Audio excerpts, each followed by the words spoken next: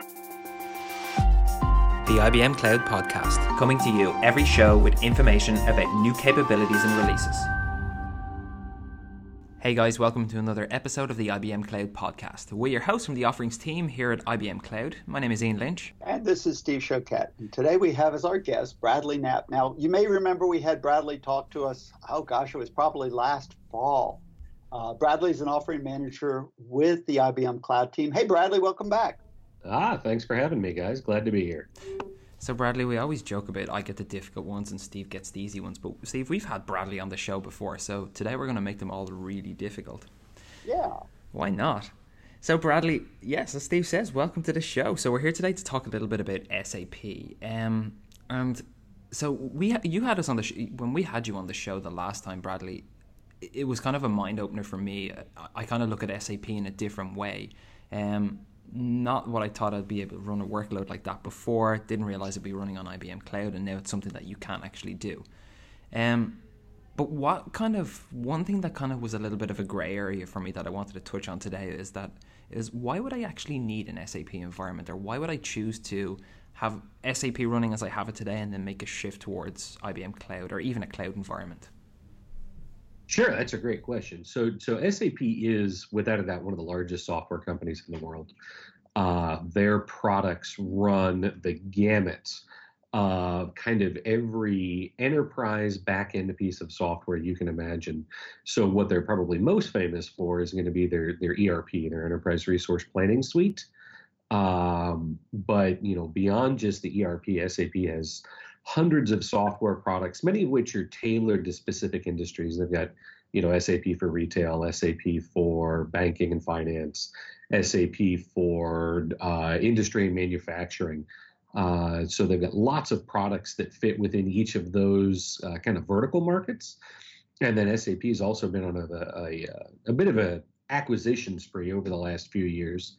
They've gone out and they've acquired Ariba, they've acquired Concur, and Sybase. They've acquired Sybase. So they've acquired lots of other software properties. So even if you don't necessarily see the, powered by SAP banner or logo on a piece of software, it might be an SAP property anyway. But in the world of ERP, they're definitely the biggest player, particularly for, the Fortune 500, Fortune 2000, Fortune 5000 market. They own the vast bulk of the market share in that particular subset, I guess you will. So it certainly then would make sense as to why you would want to jump on the SAP bandwagon. It sounds like they're everywhere, and that makes sense. So now I've made a decision. I'm going to move my SAP or some pieces of my SAP out to the cloud. How do I figure out how to size that kind of thing? It sounds like it's a big effort. It is definitely a big effort. There's no doubt about that. So, once you've made the decision that you're gonna move out to the cloud, right? So maybe you're just going to start with a DR environment in the cloud, or maybe you're going to do a new implementation, new software implementation. And so rather than going out and buying a bunch of hardware and running it on premise, you want to put it out in the cloud. Lots of different reasons that you would do it. But once you've done that, you have to go through a sizing exercise. And so if you're going to move something that you already have, so you've got an on-premise environment that you're going to move out to the cloud, SAP makes a tool called the Quick Sizer that you run that tool within your environment, and it goes out and it analyzes all of your existing databases, all of the different application servers that you may have running, and it just kind of looks at your entire landscape, and it's going to give you a report. And then you can take that report and you can say, okay, based on this report, I need four servers of this spec and 3 servers of this spec and 2 servers of this spec. And then if it's a HANA system, I'm going to need a HANA database of that's got this X much memory in it, 1 terabyte, 2 terabytes, whatever.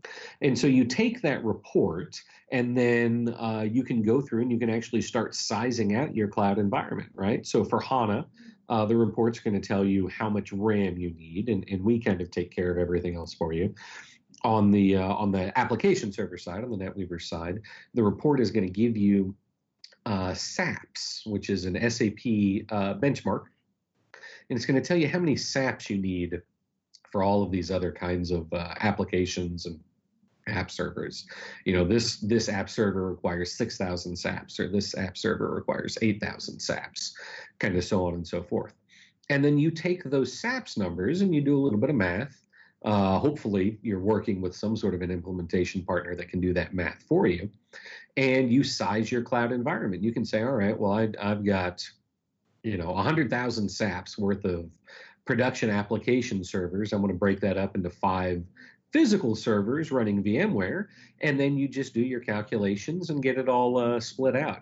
And IBM, particularly within our services group, has tremendous expertise in helping you figure out, all right, based on this quick sizer, we can tell you what your architecture needs to look like. We can tell you what kind of servers you need, what VM sizes you need, how to network it all together. We can help you figure out what your backup strategy is going to be. We can help you figure out what your data retention, and then also all of those human factors. Who has access to it? How do they have access? How do you connect it back into your corporate network? All those good things.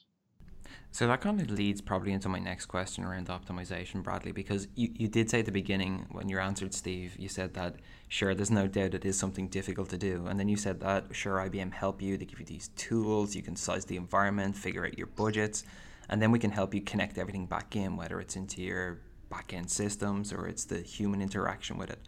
But what exactly are we doing in that space? So like I move my workload to IBM Cloud, then what? Can I... surely along the way, I'm going to continue to be able to optimize and save and continuously save as my workload expands, right? Well, yes, you always get to optimize and save, but I would argue what's even more important than optimizing and saving when you move out into the cloud is that, the seemingly limitless flexibility, the ability to add and innovate. So while you can optimize and save, I would say what you really want to do is you want to say, okay, well, what additional features do I want? What additional customizations? How can I take all of this data that I'm already warehousing and start doing more with it? How can I actually use that data to gain insights? An SAP database is a big database, right? It's an ERP database. It's the core of your business, the crux of your business. And so when you compare it to a data lake, you're looking very similar. So you've got all of this data. Well, what if you want to implement a new, you want to implement Fiori, right? You guys want a Fiori instance, so a nice analytics engine. Using your existing environment, you can add in a couple of additional servers and spin up and then start customizing that Fiori instance to really start driving the business information that you need. Or let's say that you've got a ton of transactional information on your supply chain and you want to start feeding that into Watson Data Insights and say, okay, this is all of the data that we're bringing in. Let's start feeding the AI tool and have it start making suggestions on how we can maybe optimize some things in our supply chain that we'd never even thought about before. But by integrating in with Watson, you can actually start doing all of that. One of my colleagues over in IBM Services actually published a blog with me about 3 weeks ago talking kind of briefly about all of the different kinds of services that IBM Services offers as far as helping you optimize your applications and implement new applications and take that data that you've already got and actually start using it in a way that's going to help you save money, not just on the ERP system, but how does it help your company save money? How does it help you drive innovation and drive optimization outside of IT in your actual daily business processes? So continuing on then, Bradley, with terms of customization, if I was running a multi-cloud or even multi-vendor cloud, is it still possible to do all these great things? Sure. I mean, it's obviously going to be easier to do all of these great things if you reside within IBM Cloud, particularly all of the Watson pieces, right? Because remember, Watson is native to IBM Cloud. We are the cloud for business. So connecting your ERP database into Watson is it's really just a matter of sending that data across our global private network from one part of the data center into another part of the data center. You can always spin up a HANA Cloud connector or something like that in order to bridge the gap between two cloud providers. or if you want to set up a cloud exchange or a direct link connection or any of those other technologies. But I would argue that really, if you want to be in the cloud for business, IBM Cloud is the one that you should be picking. So I'm going to ask that competitive question here. You've already told us that IBM Cloud makes sense because you got Watson as a native there, and so go ahead and put all your pieces together, both the SAP workload and be able to feed the output of it into Watson and get all kinds of wonderful insights. But let me ask you another question. So we talked about, and we were going to title this thing about on a budget. So, run your workloads in the cloud on a budget. So if I'm a really small company, why would I choose, say, at the big level, why would I choose IBM Cloud? But why would I choose like a small bare metal server versus some sort of small virtual environment that I could run this on? That's a great question. And the answer comes in a couple of pieces. The first one is more of a general cloud design philosophy that I want to touch on really quickly. Like you guys said, I'm the offering manager for IBM Cloud for SAP. So I actually get to design all of these things and figure out our roadmap and figure out where we're going to go next and what we're going to do. And so one of my guiding design philosophies is that everything that we build and deploy is designed to support the very largest of enterprises, right? We build everything and design everything that we put out to support the Fortune 50. It is enterprise grade, it is enterprise class, and it is enterprise quality. That's from the actual infrastructure itself, to the security, to the availability, to the performance.